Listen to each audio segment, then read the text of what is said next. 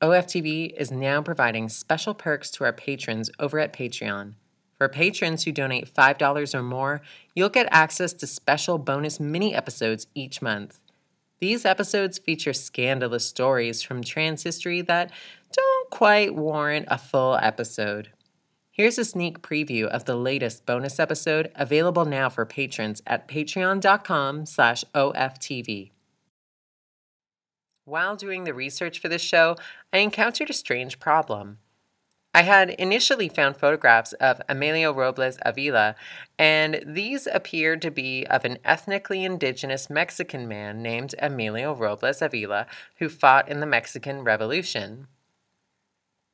Then I discovered a series of articles and websites about what appears to be an entirely different Afro-Mexican person assigned female at birth who, according to the articles, also fought in the Mexican Revolution in the same factions that the other person had. This person was also named Emilio Robles Avila in some of the articles, or Carmen Emilio Robles in others. I was like, wait, what?